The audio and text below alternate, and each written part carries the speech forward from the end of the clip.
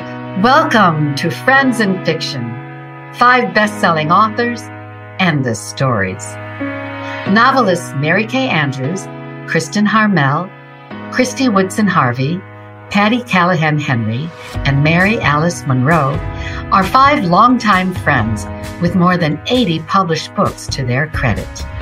In 2020, they created Friends in Fiction to provide author interviews and fascinating insider talk about publishing and writing, and to highlight independent bookstores. These friends discuss the books they've written, the books they're reading now, and the art of storytelling.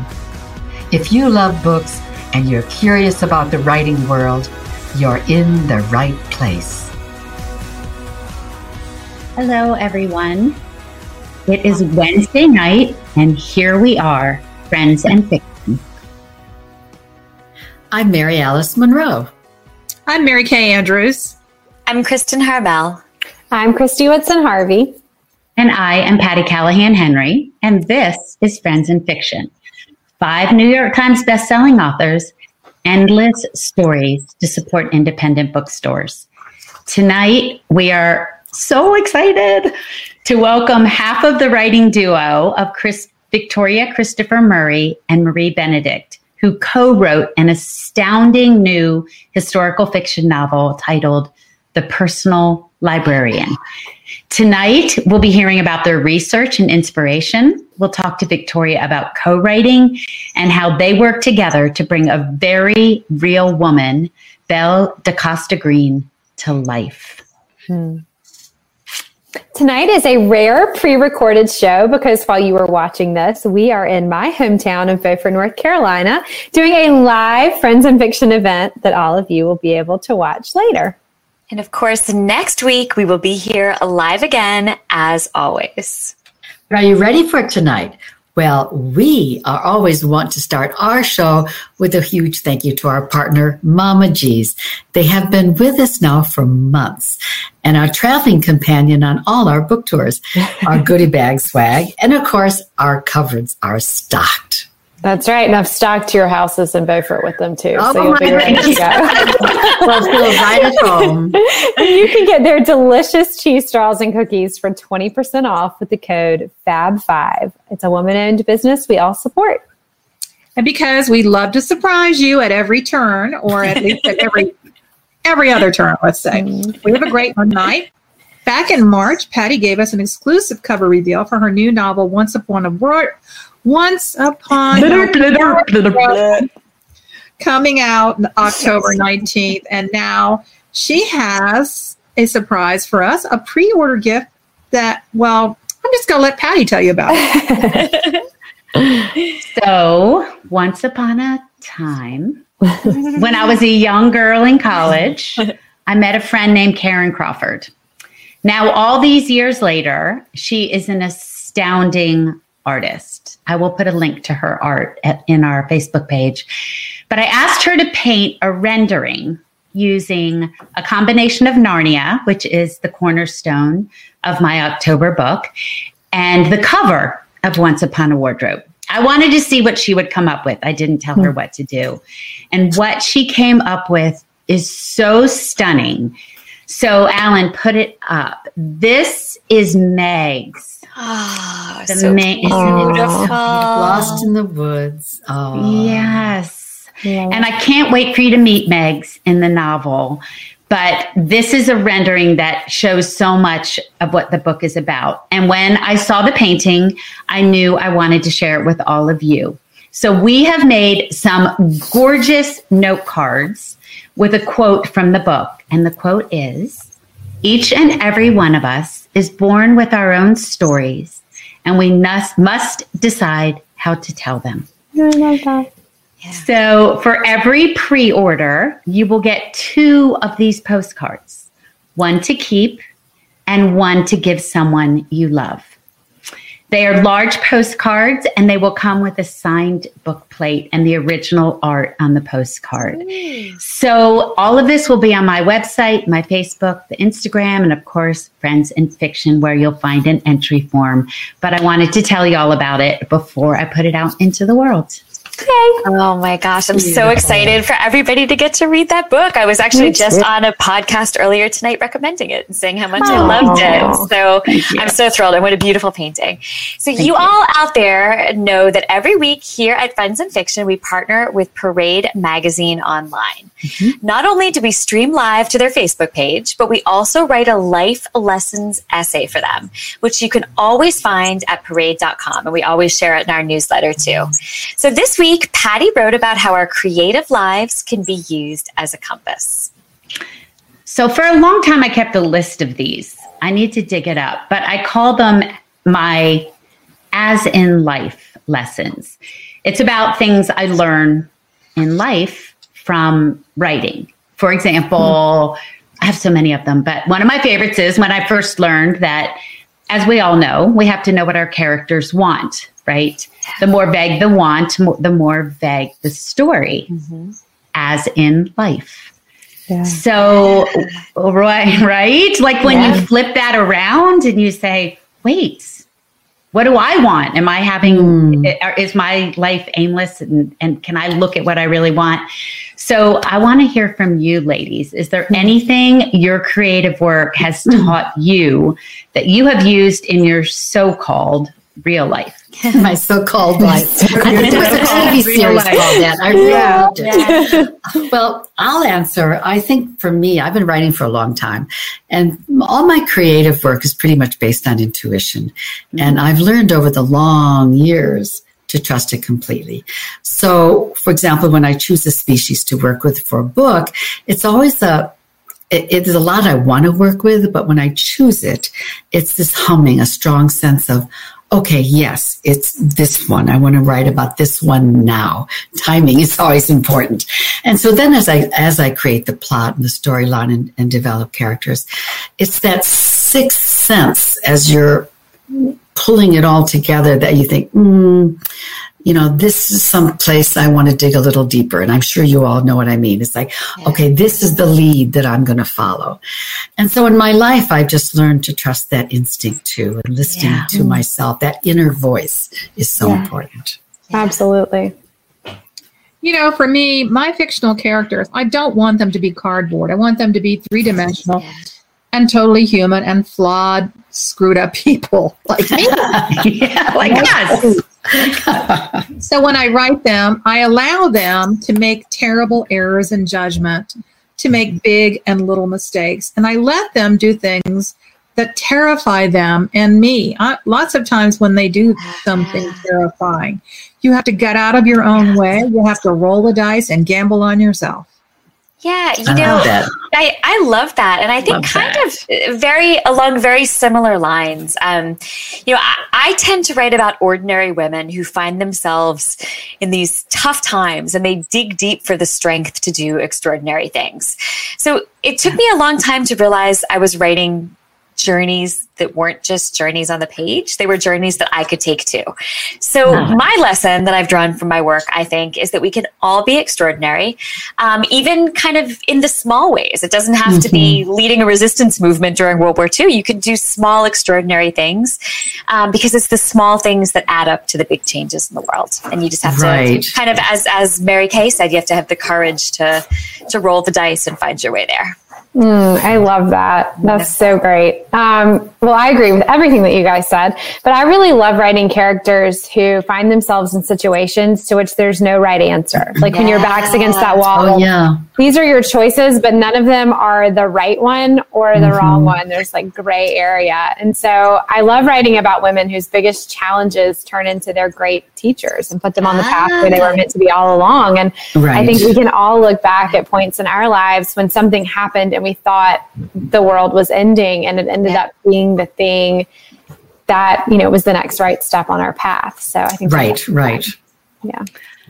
It's astounding that for a long time I thought, and y'all probably did too, that our work was over here and our life was over here. Yeah. And when you let the two of them kind of meld together and learn from your characters or your work or what your work is teaching you, it's astounding. So I can't wait to hear what Victoria has to say about it and what this book, The Personal Librarian, has taught or showed her about her life. Yeah. So now let's talk about our incredible guests. We're so sad to tell you that Marie Benedict has been caught in unavoidable travel snarls. But we are sending her our love and our hope that she gets home safely. Yeah. But we are so excited that Victoria is here with us. And we still want to tell you a little bit about Marie because she did co-author this book. And I get to tell you about her. It's my turn. Marie. And, Patty and Mary Alice and I had dinner with Marie a couple years ago at the Savannah Book Festival. And we had such a fun dinner that night. It was a night of stars, right? We had Elizabeth Burke. It was.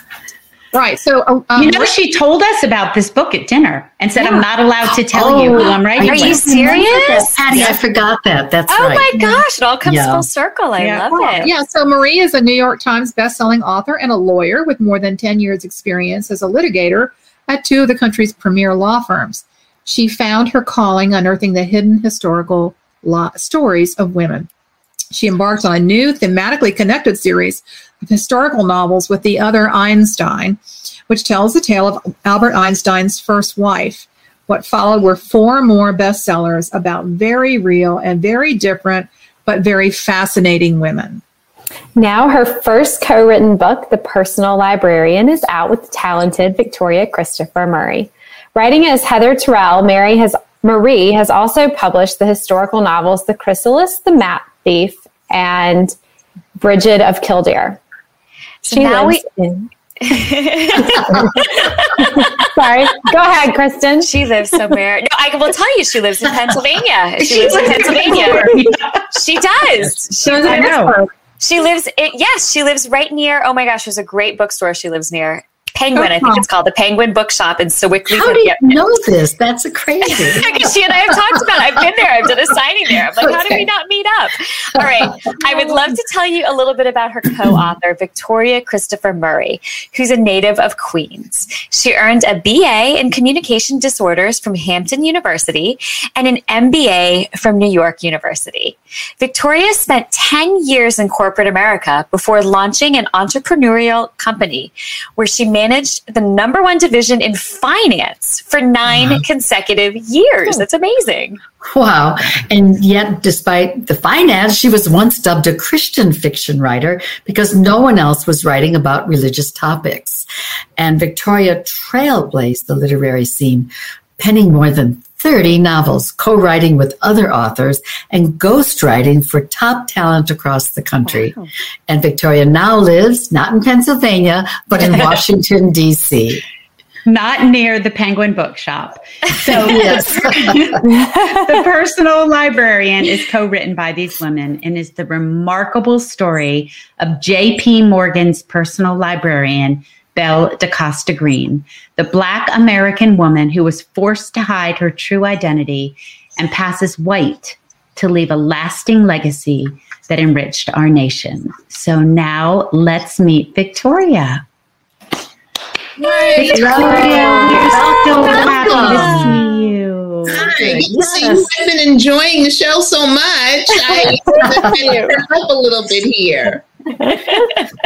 We are so happy you're here, and we have so much to talk to you about. So, Christy, why don't you start us off?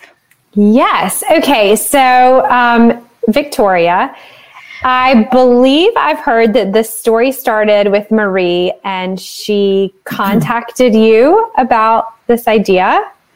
So I'm just wondering, what did you think when she called you? Did you know about Belle? So this is a funny story. Actually, Marie she read one of my novels, and then she contacted her agent, who contacted my agent. Okay. And so Marie sent a 2-page a single-space proposal. Mm-hmm. And when my agent said, I want you to really kind of take a look at this and see if you'd be interested in it, the first thing I did was look up Marie Benedict. And so I said, okay, this is interesting. Does she know who I am? I mean, did she look at a picture of me? Does she really know who I am? But my agent said, yes, she does, Victoria. then I read the first paragraph of the proposal. And it was about J.P. Morgan, and he had this personal librarian, and I couldn't get past the first paragraph because I just wasn't interested in J.P. Morgan. I didn't write historical fiction. I just couldn't figure out what did Marie Benedict want with me. So my agent kept calling saying, have you read the proposal? And I was like, no, I'm really busy. And so finally, after 3 months, she said to me, it's 2 pages. You cannot be that busy. So I read finally the whole thing, and it was about J.P. Morgan and his library, and I just didn't care. And he met this woman and blah. And the last paragraph said, and she was African American passing as white. And I sat up in my chair. And then I went. She played the lead. That was the lead, yes. I tell Marie all the time, that should have been the lead. It took me 3 months. And finally my agent said, what are you doing? It's 2 pages. You have time to read 2 pages. And then after that, I was in. I was so How could you not be honored. I was so honored. And then our agents put us together. And I said hello. And Marie said hello. And we were instant friends. And by the time we met a few months later, we were sisters. It has been an amazing experience for me. Well, she has that effect on people, doesn't she? She does. And we have so much in common. So. That's amazing. Well, can you tell us a little bit about Belle and who she was and why you two really wanted to write this story about her? Well, Marie had actually found out about Belle years ago when she was still an attorney. And she used to go to the Morgan Library to just get away from the attorney life during lunch. And she would go and imagine herself writing about people. And someone there at the library told her about Belle DeCosta Green and how she was African American. And people didn't really discover that until she passed away because she burned all of her letters. She did not want people to know because she didn't want it to affect the legacy of the library. That's what we believe. And so Marie had it in her head for years to write about Belle. And Marie will always tell you that she kind of felt Belle sitting in the corner, tapping her foot with her arms closed, saying, when are you going to get to me? But Marie never felt that she could write that book alone. Yeah. She felt that she wouldn't be able to, it wouldn't be authentic if she wrote it by herself. And Marie and I did something the other night where I said, I couldn't have written this book alone. It really did take 2 authors, one Black, one white, to bring the truth of who Belle was to light. And she just has such a rich legacy because she's the daughter of Richard T. Greener. Yeah. And in the Black community, this is a man that we know. He was the first African American to graduate from Harvard. In fact, he inboxed me today saying, Belle DeCosta Green, is that Richard T. Greener's daughter? It is. So cool. I know. I was so happy to say, yes, it is. And so she would have never been able to hide her identity in today's time. On Instagram, it would have been all over the place. Yeah. Oh, sure. She would have never, on Facebook, she would have never been able to do it. It was only during that time. Yeah. And so she comes from, her mother's family were free Blacks who lived in Washington, D.C., in an area that's still known today as the Gold Coast. And so they were all educated engineers and teachers, but her father was the grandson of a slave, but still very bright, obviously. Yeah. But he was an activist. And he believed that this country was one day going to grow up to be what it said it was going to be. And he wanted equality for everyone. His wife was in the fight with him until the Civil Rights Act of 1875 was overturned. And once the Civil Rights Act of most of us didn't know about the Civil Rights Act of 1875, which would have prevented 100 years of what came after it. If the Supreme Court had never overturned it, we'd live in a different world. Yeah. But it was overturned, and then Jim Crow and everything followed. But his wife at that point said, you know what, we've been fighting, but I give up. Oh, wow. And I'm going to take this gift that I've been given of my skin, and we're going to raise our children as white. Wow. And he said no, and they split up. And Belle was 16 at the time, which I think was such an amazing age. She was old enough to know what was going on, but too young to really make the decision about which way should she go. And so she went with her mother. That was a long answer, wasn't it? No, that was a great answer. That's a fascinating answer. A lot I didn't know. That was really fascinating. Well, and it plays right into my question about living a divided life. You know, she has that secret that she has to protect at all costs. And her anxiety about this, and also the opposite feeling of relief, the duplicity and the divided self, it must have been, I don't know, so... what is that word I'm looking for? Schizophrenic. Not because she was able to move freely in a world she loved, but she, in the back of her mind, she must have always feared about being given away. Tell us, if you would, a little bit about that, Victoria. You know, there is a poem by Paul Laurence Dunbar. I think it was written in the late 1800s or the early 1900s. Called We Wear a Mask. I think that's the title, We Wear a Mask. And it talks about being Black in this world and having to wear a mask all the time. And so some of that, I think, is in our DNA. Because now she had to do it to an extreme. Yeah. But I think some of that is wound up in our DNA, that in this country we have to wear a mask. And she knew how to do it. Her mother actually taught her, but in the Black community, we're constantly taught about wearing a mask and how to move through this world safely, and if you want an education, what you have to do, all the rules and regulations that come with being that. So she had been given all of that. There was a way that she was raised as a Fleet, which was her mother's family.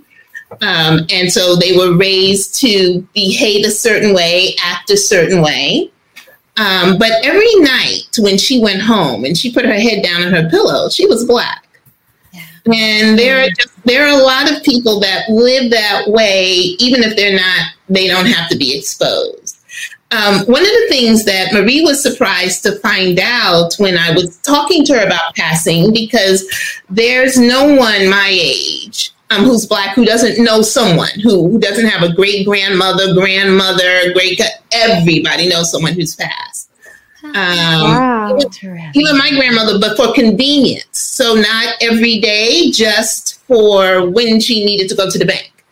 And they wouldn't let her, she didn't want to walk around to the back, or not to give up, or stuff like that. So everybody knows somebody. But one of the things that I told Marie that she was surprised to find out was that Belle was never afraid of being outed by a white person. Yeah. She was afraid of being outed by a Black person. We all knew people who passed, and we understand the shades of the Black community. And so when I put a picture of Belle up on my Facebook page, all of my Facebook friends say, "How did she pass?" They're like, "How'd she get away with that? She looked like my grandmother. How'd she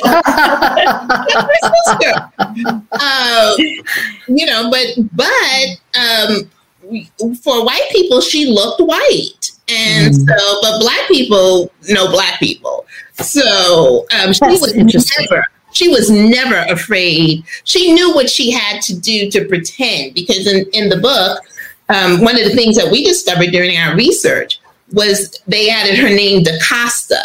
Only she and her brother used Belle DaCosta Green, and DaCosta was supposed to explain her dusty complexion. You know, I'm Portuguese. Yeah. So it was, but she didn't have to worry about. She had to dodge Black people. Wow. Wow. I was curious about how the sentence you just said about when she put her head down on the pillow at night, she knew she was Black. Now, you said she destroyed a lot of her letters. Is that right? Yes. We recently, Marie and I attended a virtual event at the Morgan Library where they found letters that she had written to her love interest, the love of her life, a married man. Of course. Which I was just like, okay, just bring the drama. Sometimes the stories write themselves. She was complicated. Very complicated relationship because, like right before she began the affair, she had lunch with him and his wife, and his wife was like, "Have a good time, honey." No, I was very stressed out. I know. I felt the same. I was like, "What's happening here?" She already has enough going on. I was stressed out. I don't know if I could have gone to that lunch. But you took us to that lunch. Excuse me? I said you took us to that lunch. Oh, well, That is true. I wanted to, and then, but I wasn't sure I was going to be able to get Belle to the lunch. I really wasn't sure. I wasn't, because a couple of times I wanted her to go right back upstairs because this is not what we do. No, This is not what we do. She had enough going on. For sure. Oh my gosh. Focus now. But we attended an event at the Morgan Library, and so many of the letters that she had written to Bernard were saved. And so we get to discover a lot. Marie and I both wish so much that we had some of those letters as we were. Know that feeling. Even more insight into her. Yeah. And I don't think we did enough justice to how much they loved each other. Oh, I felt it. I felt it. It was those letters. Once we heard about those letters, we were like, "Oh my goodness!" Really. She was the love of his life. He was the love of her life, and they were both living with secrets. Yeah. Wow. Yeah, that's right. I'd forgotten about his secret. Yep, you're right. It makes for a complicated life, but it makes for great fiction, doesn't it? It sure does. You know, what's so interesting, we didn't have to do much for her story. It was just full of just interesting intrigue, because what would have happened if J.P. Morgan knew? I mean, he could have destroyed their entire family. And because he would have felt like she tricked him, and he could have been embarrassed by it. But then on the other side, I wonder if he did one day discover it, and by then he was just going to play along. Yeah.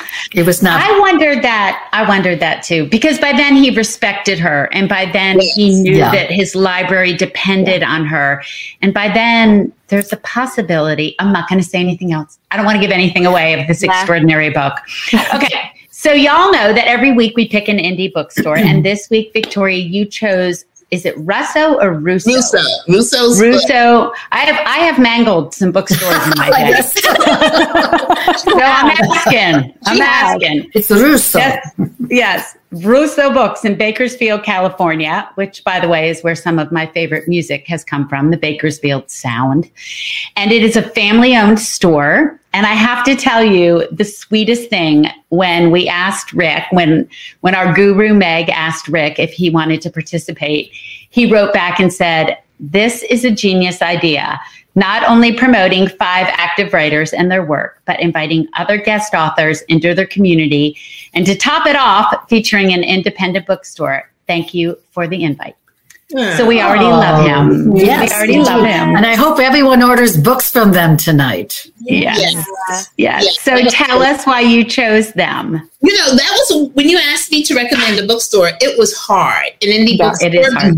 Indie bookstores are the reason why I have my career. Yeah. Because they, yes. And so they hand sell your books. They know you. They have been promoting you forever and ever. And it was the hardest thing to do. And I decided to do Russo's because I've only met him, Mike, I think once or twice, but he has an employee who works there who has been so supportive of my career for 20 years. That's amazing. That's great. And so I wanted to, that was the reason. And he's an employee. He doesn't even own the store, but Jason Frost is, and he's not just supportive of me, just authors. And he loves to read. And, anybody who loves to read has my heart already. Yeah.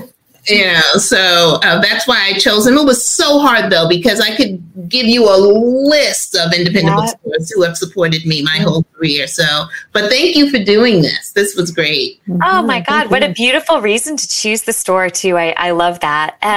So for all of you listening out there, you can get 15% off this week with no code required on The Personal Librarian and new and recent titles from all of us. So, Victoria, a little bit earlier in the show, we talked about how our creative lives and our real lives kind of feed each other. Is there anything that this book taught you that you've carried forward in your life? This book and even other books, but especially with Belle, has taught me patience.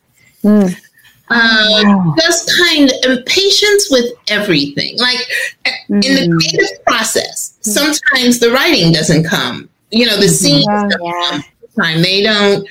And so if you wait, if you just wait and sit and let it settle in you, you'll come up with something better. There's a scene in the book where she goes back for her grandmother's funeral. And that was a scene where Marie and I waited. We had a totally different scene and we knew it wasn't the right one, but we kind of waited. And then we got that scene, which is one of my favorite in the book. And all Belle did was teach me what writing has been teaching me. Because usually when I get near the end of the book, of any book, I have no idea what's going to happen. Really? In the beginning of my career, I used to panic and say, I don't know what's going to happen. What is God written? And then I just kind of started sitting back and usually the last 3 or 4 chapters, I don't know. And I just wait. I wait and let it come.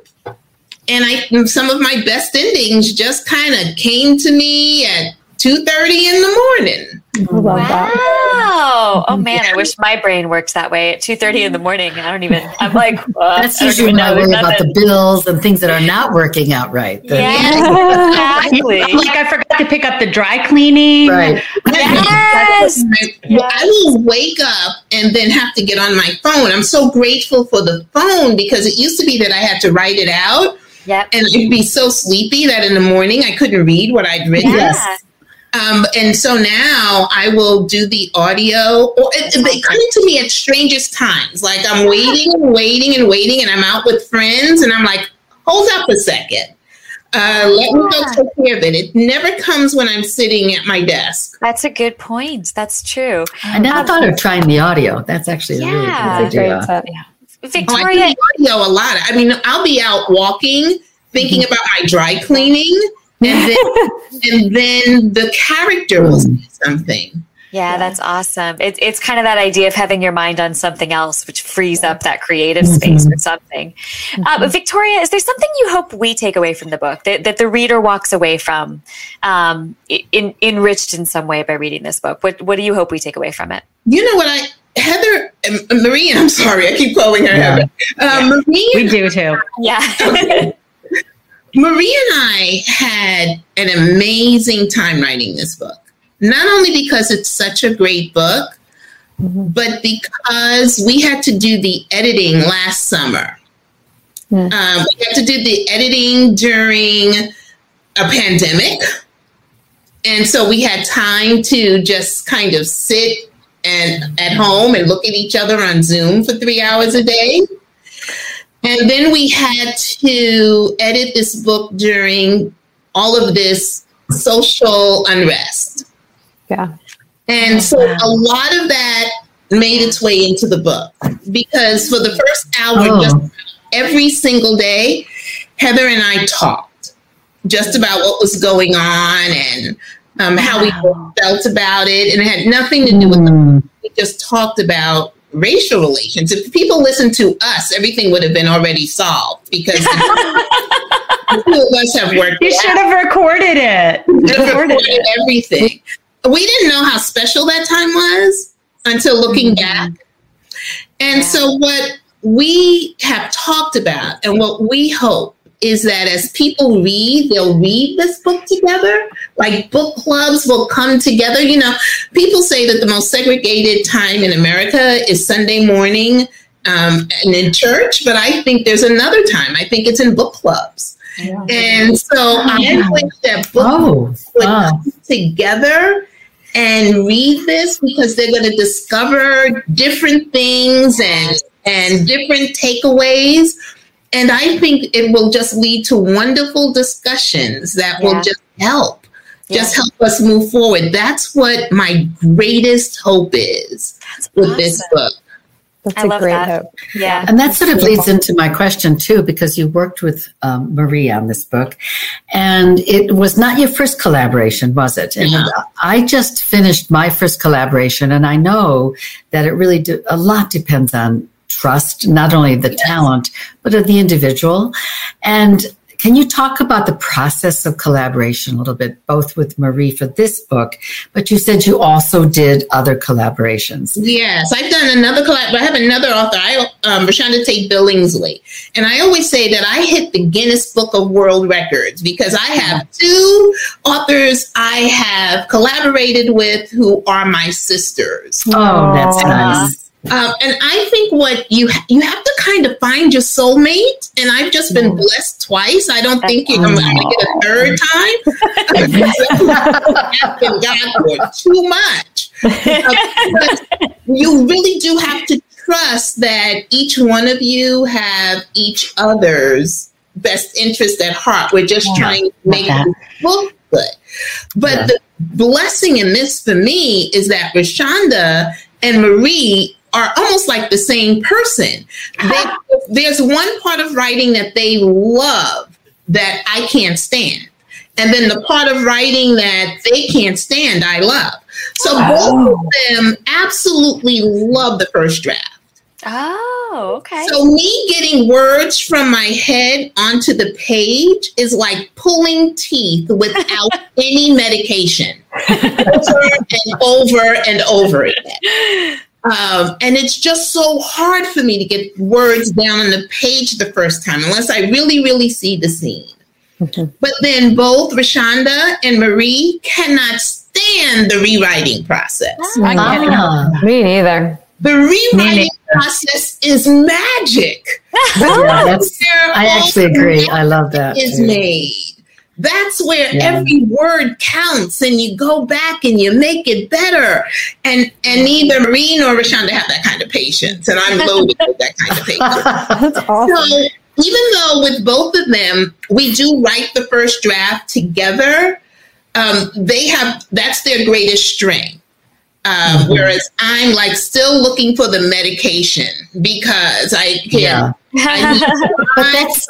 I need wine or something to get this. I got to say, Victoria, that really is the secret. It took Angela and I 4 years to figure this out, because we were not under deadline at the beginning. And it really was figuring out what your strengths are, like you said, and what wasn't. But you mentioned earlier, too, that this is genre, historical, is one that you've discovered that you really like. So will you collaborate again, or are you going out on your own in this genre? We are collaborating again. We just signed. Okay. There you are. So excited. We're going to write a book about Eleanor and Mary, Eleanor Roosevelt and Mary McLeod Bethune, and their friendship. Oh, that's awesome. Lovely. Oh, I'm so pleased. I'm so excited about that. And so we'll be doing that. But I already talked to Marie about a couple of ideas I had when I have to do another solo project. And so I love this genre. I am not a genre writer. I just write what's in my heart in the moment. And sometimes it'll be suspense. Sometimes it'll be romance. I don't know. I don't even call it anything. I don't call it anything. I call it my book, my next book. Yeah. But this, I'm stuck. Know that feeling. Yes. Welcome. And that was one of the things I love, the researching part of it. Yeah. Yeah. Which is exactly what I want to talk about, because the research is what gets you hooked on historical fiction. So you start to learn and see all these things rising from the past that we think don't matter anymore because they're past. And you're like, whoa, that's for me for today. Yeah. Right. Yep. So sometimes when we write about real people, because I've done it too, we feel this compulsion, right? And you said Marie felt like Belle was over there tapping her foot, like, you better get I'm waiting. And I remember once asking her, how she knew, or if she was going to keep doing this and how she knew what was next. And she said she felt there were like all these women just waiting to be written about. Yeah. And that when she finally picked someone, it was like, it had to be done. But she also told me that you were integral in the internal life of Belle in this book. And so I know that you had to dive deep for the internal life that is so beautifully written in this book. So can you talk to me about how your research about her translated into bringing forth her interior life? Great question. That is a very good question. I want to write that question down and take it with me on every interview. That's a great question. It wasn't as hard. What I loved about the research was finding out those little tidbits, like Marie taught me about research, and we both read the same biography, but then just going on the internet and finding an article that led to another article that led to another article for one sentence that ends up in the book. I remember spending 5 hours and I discovered one sentence that a lot of people were questioning her complexion and wondered if she was from Cuba. And so we put that in the book, but it took me 5 hours to find something interesting. It didn't matter because I just love that. Yeah. But the internal part, I knew it. I obviously never passed, but I have been the only person in many environments. I've been the only Black person in many environments. So I could imagine what it was like for her to walk into a room and to be the only person and all the pressure, the only person of color, and all the pressure of that and what it would feel like and what she felt like. I could imagine the things that her mother told her, because my mother and my grandmother told us the same things. I can imagine what it was like to just go out into that world. So much of Belle's internal thinking and who she was came from a lot of how I was raised and how this is how you have to be, shoulder straight.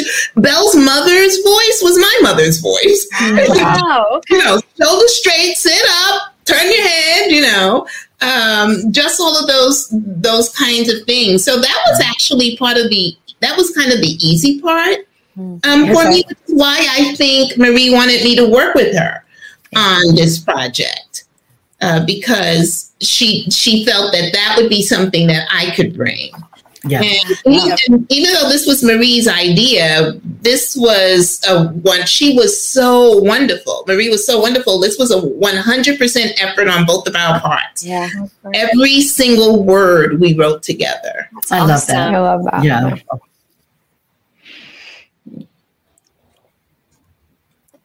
So I'm so sorry. I am talking and I muted myself. Every week, one of our favorite parts of just tech fail, just a small one, no problem. One of our favorite parts of the show is receiving a writing tip from our guests. So Victoria, you've kind of already given us some amazing ones. Yes. And you have some incredible resources on your website, a module for creative writing and self-editing, which I need. You teach writing. For any of you out there who are interested in that, go check out her informative website. But now we would love a writing tip if you have another one for us, maybe. I do. One of the things that I try to tell all new writers is that you can't write a book in your head. You cannot. So you have to get that first draft down on paper. So I'm kind of preaching to myself when I'm saying this, because I already said how hard it is for me. And you have to get it down on paper, no matter what. Absolutely. And I always tell people that when it's coming out of your head that way, you're giving birth. And if your first draft is not ugly, you're doing it wrong. That's so true. You're right. If your first draft looks good, there's something wrong. Your first draft is giving birth. And everybody knows that when a baby comes out of the mama, it's not very pretty. Everybody knows the baby doesn't look good. Only the mama thinks the baby looks good. Even the dads know the baby's ugly. And then what happens is that the baby gets cleaned up and you put on clothes and they grow up. And that's your second and your third and your fourth draft. But you can't write a book in your head. So just give birth to that ugly baby. No one will see the baby. You get to clean up the baby, but you can't have a baby. You can't give birth to somebody who's ready to graduate from college. That is such good advice. I love it. It's so colorful. It's really great. I love it. I like that. Victoria, I am going to replay that. That's definitely going to be like a show clip that I think so. That was awesome. How ugly, you're doing it wrong. I love it. I love it. But you love that ugly first draft, don't you? For me, I love the ugly first draft because then I get to do all the stuff I do well. Yeah, the craft. A draft only a mother could love. That's right, exactly. That's our new hashtag. I'm going to steal that. That's great. A mother could love. Because even your dad is going to know it's ugly. That's right. I think that's our new hashtag. So Victoria, we love to know what our guests are reading. We always find as if our to be read stacks are not tall enough, but could you tell us what you're loving right now? So what I'm loving right now is I'm in the middle of The Other Black Girl and I can't figure it out. So that's why I'm loving it. But I finished a book that's probably one of the best books I've read in the last 5 years. Oh, wow. And it's called Yellow Wife. Oh, yeah. We had her on. Yeah. Oh, my gosh. Yeah, we love it. That was a wonderful book. It truly was. It was brutal. Yeah. It was just brutal. But it was the first book, because obviously I've read about that time period before. But I've always read about slaves, kind of like over there. Yeah. This was the first book, I can't tell you why, I can't explain it, where I thought about my own ancestors. Wow. I have no idea why, but I actually, as I was reading, started thinking, I wonder what my great-great-great-grandfather, I honestly, this book made me think about my ancestors, and I've never do that ever before, ever. You'll have to meet Sadiqa. I know, she's a good friend of mine. She's awesome. Yeah. She is wonderful. That was such a good book. It was, and a great interview too. I've read her other books. She's a great writer, but this is a whole nother level. On top of it, she's just a fascinating person. Yeah, she's great. Yes. And I just love the way she came up with this book idea. Yeah, on that trail. Yeah. I know. Yeah, it was so cool. Yeah. All right. Anyone else have any books they want to talk about tonight? Yeah, I'll mention one. So Francesca Saratella's debut novel, Ghosts of Harvard, is brand new in paperback this week. It has a gorgeous new cover. It came out last year in hardcover. And I would highly recommend it. It's about a Harvard freshman who becomes obsessed with her schizophrenic brother's suicide.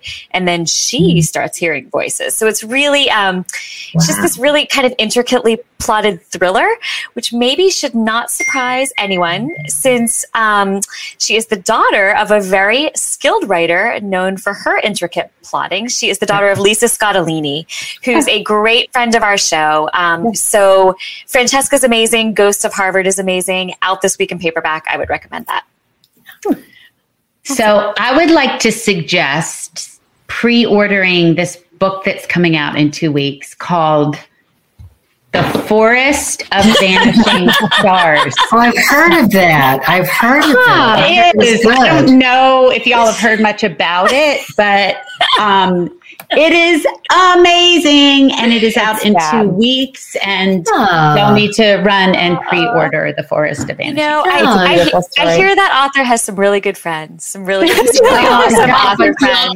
Some big advanced praise for that book. Yeah, I've heard a lot of people talking about it, just talking. But that's because we're on the show every week, and I think I make you listen to me talking about it. But thanks. Okay. No, that's okay. All right, everyone. Please stick around, not only for our Story Point Wine Sip and Stay after show. It's just such a mouthful. Yeah. We're going to have to rename it. You can't drink the Story Point and then say Story Point Sip and Stay after show. Or maybe you need to drink more of the Story Points. That's the secret, yeah. But because we have one more question for Victoria, do not go anywhere. And we want to remind all of you out there to remember to check out our podcasts.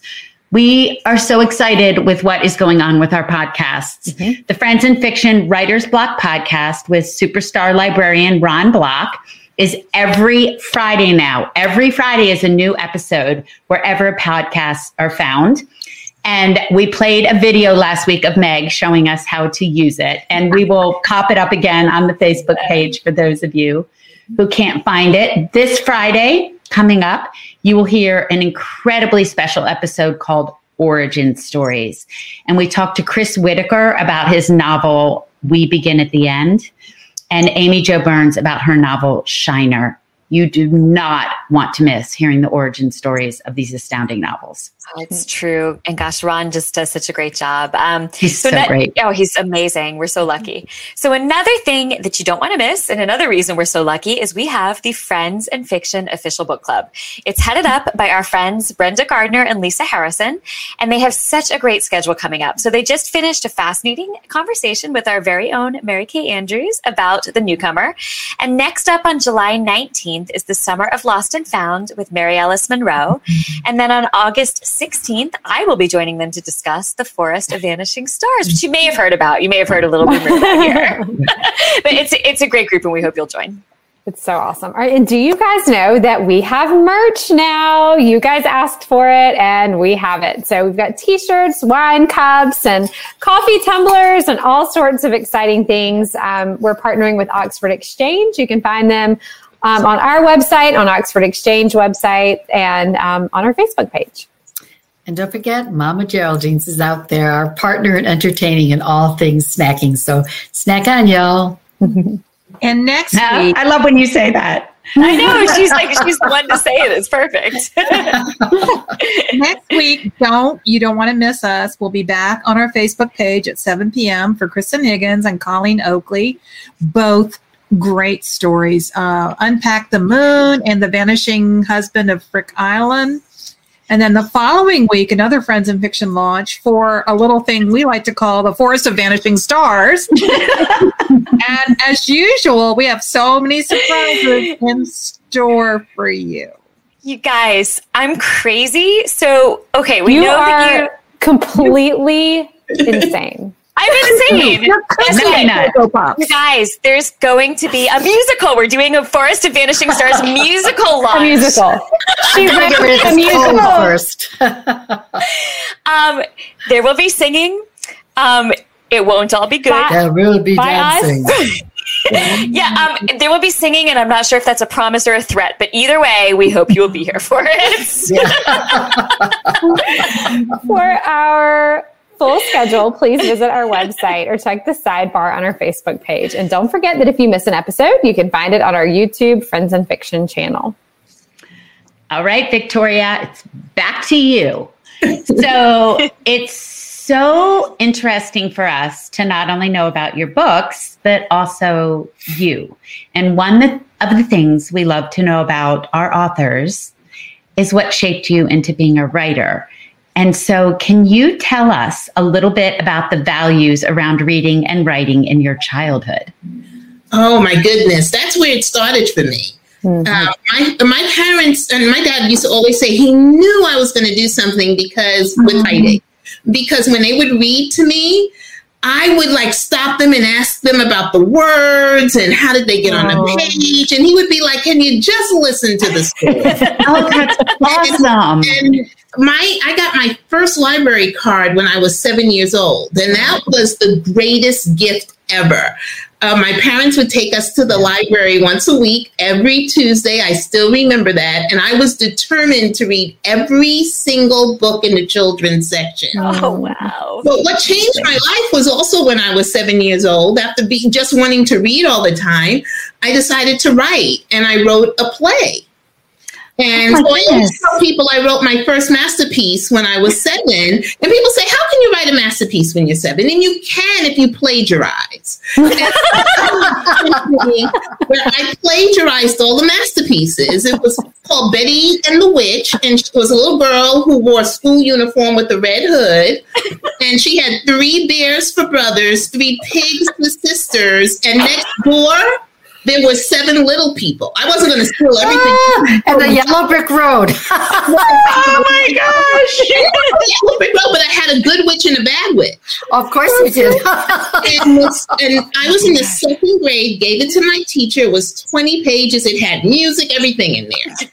And the entire 2nd grade performed it as a play. Oh, that's amazing. Oh, that caught me by surprise. Pieces of it. I remember her saying, since I wrote it, that I could choose the part I wanted to play. Oh. And then I remember in the assembly, when after it was over, she introduced me to the parents and everybody else that was in there as the writer. Oh. And that was when I became a writer.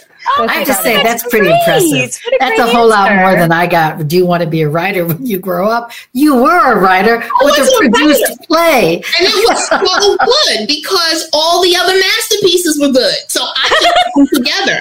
Nobody had put them together before. Oh my gosh. I put them together. So I stopped Gloria, that's amazing. And she had the library. Patty, she had the library. Everybody, see, told you.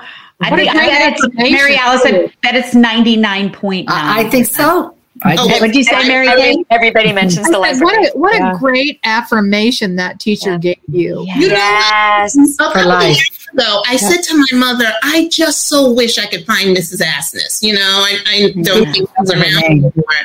But I just so wish that she knew what she'd done for that little girl.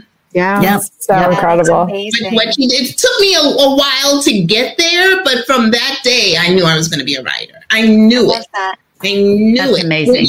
I was going to get there. I didn't know the path, but I knew it.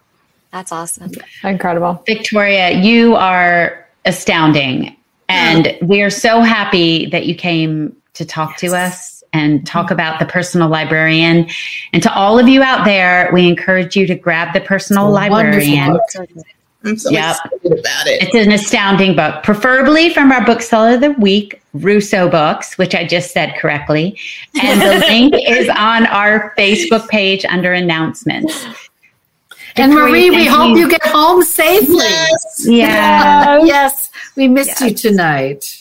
We missed you, but you were here in spirit here with Victoria. Yes. So Victoria, thank you so much for being with us. Thank you for coming. Thank you. This was so much fun. Who could have imagined? This was so much fun. This was great fun. You were a great guest. Thank you. You're so interesting. So next up is our Story Point Sip and Stay, where you never know what will happen next. So we'll see you in a minute and come back next week, same time, same place, as we welcome Kristen Higgins and Colleen Oakley. And then the following week, the guest, Forest of Vanishing Stars. So good night, y'all. Thank you. Good night, Victoria. Good night, Victoria. Thank you. Oh my gosh, that was so amazing. It was. And she did a great job with Marie gone. She carried beautifully. Patty, good. You did a wonderful hosting job. Yeah, you did, Patty. I mean, the I forgot to put musical. where Marie lived, but you know. No, it's okay. Okay, before we get started in our Story Point Sip and Stay after show with our Story Point wine, Where's my glass? all of you out there have followed them on Instagram and Facebook, right? Well, now we're going to prove the power of Friends and Fiction readers. And I want you to all go visit storypointwines.com and click on Story Point Insider and sign up for their email newsletter list. They'll send you all kind of information on wines, news, events, and who knows, maybe someday there'll be a, I don't know, Friends and Fiction event. So visit Story Point Wines and click Story Point Insider. And I have to say, Patty, speaking of Story Point, it's been hot. We've all had a lot of hot weather. hot. That Story Point Chardonnay. It's so good. I had it. Yummy. I know. It's so good. We had it I'm with not Father's drinking because Day I have a dinner. cold, but otherwise I'd be guzzling right now. It's so good. It really is. Marielle, one of my favorites. Your cold is still hanging on. That's too Yeah, bad. it's a lingering, never letting go. Oh, that's too bad. It's Probably 'cause better you haven't though, right? stopped. You've probably been. I'm just going to save it. Stop moving. I'm saving it for all of you. Thank you. Okay, I'm not going to hug you. I'm going to blow you a kiss from far away. Love from over here. Yeah. I'm trying my best. I'm drinking that emergency, not Story Point wine. I'm drinking emergency. You know, those things Way you drink. less fun. Yes. Yeah, way less fun. Way less Mr. fun. MKA woke up Sunday morning not feeling great. And so I started, basically supercharging him with emergency. Yeah. And I they are swear not by a it. sponsor. But not yet. Now, usually every morning, I don't know if people out there know, several of us start out writing like at 7 a.m. And he's been very sweet. I don't drink coffee. I'm a weirdo. I have a Diet Coke in the morning. So usually he goes down and gets my Diet Coke for me. This morning I went down and got him a cup of tea and with some honey. Oh, he really is sick then. Yeah. He's not really sick. He just doesn't feel awesome. Oh, that's too bad. This is a corker. A lot of people Okay. are getting so it, by the way. crazy. This weather's so crazy. it's the weather, and we've also all been cooped up in our houses for a year and a half, and now we're out in the world. And So so we have like no immunity to anything. No, Yeah. no Today resistance. was the we first forgot day- how to today be was the human first day of- beings. Today was the first day of summer. What did you guys do for the first day of summer? Oh, sat in my house pretty much. Today was not a good day. Worked. Yeah. I went to like 11 different grocery stores and prepared food places and had my car washed and tried to find Topo Chico, which I did. You guys. Topo I did. Chico. So the reason for Bubble, those of you out bubble. there who are confused about Christy's sudden need for food is that she is stocking our houses for the live event in Beaufort this week. Because I love them. And we love you back. And I want them to eat lots of good food while they're here. I suspect she's trying to make up for the lack of monogram sheets. Is there Yeah. is there a Yeah. surprise that there aren't going to actually be monogram sheets for us? She was not. Wait, what? She was not writing this morning, and so Patty and I decided that she was out getting the was it Portald or Fret sheets? It was Portald monogram sheets for us. Getting our sheets Oh, monogrammed. okay, fair. As long as you're Nothing on is- it, Christy. Nothing is too good for you guys. I hope you have room in your suitcases to take them back with you. Oh, We're so feeling excited everything. to come We're to your feeling hometown. everything. We're so excited. Christy, we're way fancier than that. We just dispose of our monogram sheets after using them a couple times. On to the next. I'll keep them. Okay, so I do have to say, I want to go back to Victoria for a second because I have to say that her talking about the interior life of Belle de Casse That was a great and question. knowing what that felt like and what it might mean to, and I hadn't heard that phrase until I read the book, but passing, like it's a phrase. Oh, you haven't? There's a famous old movie. I think Eartha Kitt stars in it, and she's passing. Something like I know which one you're thinking about. Half. Yeah. I mean, The Vanishing Half. Yeah, Vanishing Half. Yeah. No, but honestly, I didn't know. Jennifer. Oh my gosh, I know the movie you're talking about. I'm looking it up on IMDb. Yeah. But the other thing I love that she talked about was how cool would it be if book clubs, which I mean, we have, my book club is largely white, but we have one Black woman in our group. Then we've all been friends for millions of years. We work together at the paper. And wouldn't it be cool if book clubs, Black and white book clubs, could come together to read this book together? Yeah, to read a book like this, or The Vanishing Half, or any of those books, or The Yellow Wife. That would be, how cool would that be? Yeah. Oh yeah. And when she was talking about the lost letters and how Belle burned the letters, and how much it would have helped them to write the story if they had those letters. But yet, when you read the book, it's like they did have the letters. Mm-hmm. So. Oh, yeah, absolutely. Yeah. The letters would have been great to have. Yeah. Yeah. I mean, I felt that the whole time I was writing about Lewis. I was like, why are you burning letters? Like, stop. Exactly. No, someone's going to write about you one day. Edith Vanderbilt and her sisters burned all of their letters when they were. Did they?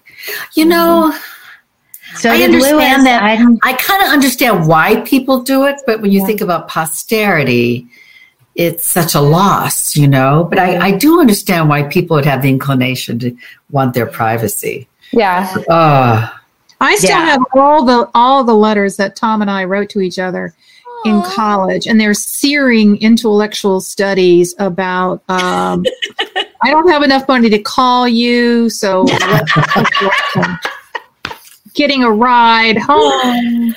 I just love.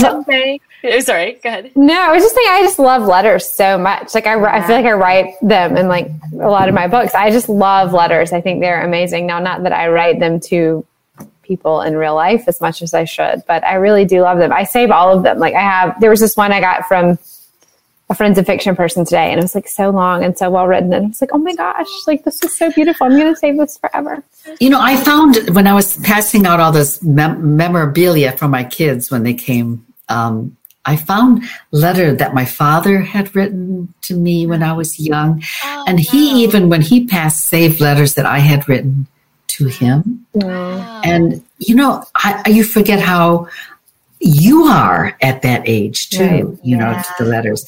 And it does, you're right.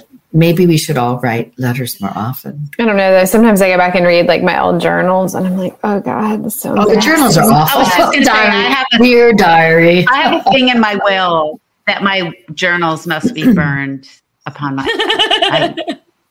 I'd like to go back and look at them to see, maybe what my goals had been or how far I'd come or not come, or what I thought in seventh grade, but nobody else needs to know that.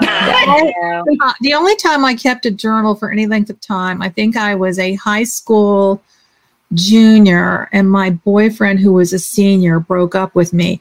And so the entire year was this incredible, agonizing thing about why did he break up with me? And then it was all, and part of it was like how much I hated my brothers and why did he break up with me? And I was reading like the sappy, I think I wrote sappy poetry too. I was going to say there had to be poetry in there. I was bathing in my agony and my misery. Okay, let's be honest, girls, back in the day when we were like 8, 12, 13, they weren't journals, they were diaries. Dear diary. Dear diary. Mine was literally, I think, like a black and white composition book. I didn't have a diary, but I kept them on top. We had bookshelves. I shared a room with my little sister, and I hid it on top of those bookshelves. And when my parents moved, my mom, being my mother, just shoved everything into a box. It's here somewhere. I don't know. Find it. I have the coolest thing, and I didn't even realize this, but I used to go to camp every summer. And so my friends like my guy friends, like people who you would not think would like write you letters at camp. Like I clearly, like on pain of death, was like, you will write me letters at camp. Or, I mean, I have these most amazing letters from all of my friends, and they used to keep notebooks when I was gone, and they would write, like, if there was a party and I wasn't there, they would write me notes, and I had to have these notebooks of like everything that was going on while I was at camp. And I'm like, this is the coolest thing ever. I should like use some of these. They're so awesome. Young adult book or a big. That would really. I was just thinking who said it? I think Christy said "Dear Diary." I'm like, that's a good book title, Dear Diary. Yeah. All right, ladies. As a kid. Yeah. What's that? That one's done okay. That one's got a few readers. You have to have a lot of art to do that one, I'll tell you. All right. That would not be me. All right, ladies. What a night. What a night. That was we have to get astounding. up. Some of us have to get up and catch a plane in the morning. A lot of you do. I have to drive to Southern Pines and then perform. What time is your Southern Pines? Like 11 o'clock or 12 o'clock. So it's till all I know is I'm there till like 3:30ish. Okay. So then I get in the car and drive to Beaufort. Yay! We'll see y'all. Take care, everyone. I'll see you in the Sky Club, Patty. Bye. Bye, guys. See you at the airport. Bye. Thank you for tuning in. Join us every week on Facebook or YouTube, where our live show airs every Wednesday night at 7 p.m. Eastern Time. And please subscribe to our podcast and follow us on Instagram. We're so glad you're here.